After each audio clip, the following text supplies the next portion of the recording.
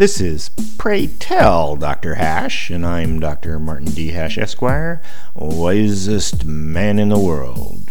'Cause the competition just ain't that tough. And these are things I wish someone had told me.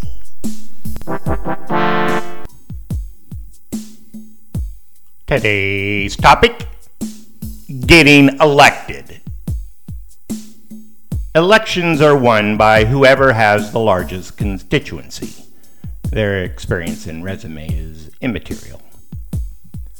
The candidate has to belong to a large church, ethnic group, or some other dependable voting bloc.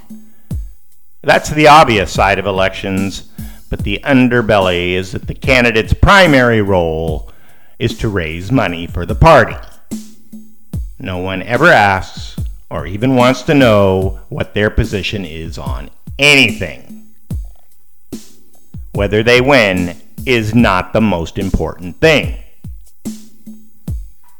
Political parties have a lot of expenses and make most of the cost to cover these things by exploiting money out of naive, narcissistic, first-time candidates, going so far as to pressure them to borrow from family and friends.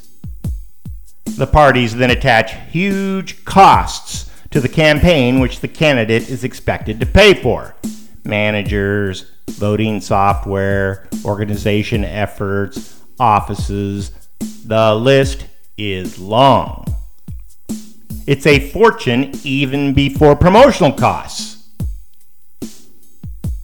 The dismal fact is that nobody wins the first time they run.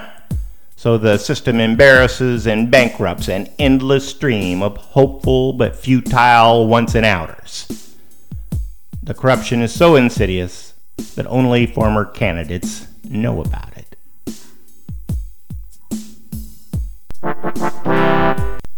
For more, see my website at martinhash.com.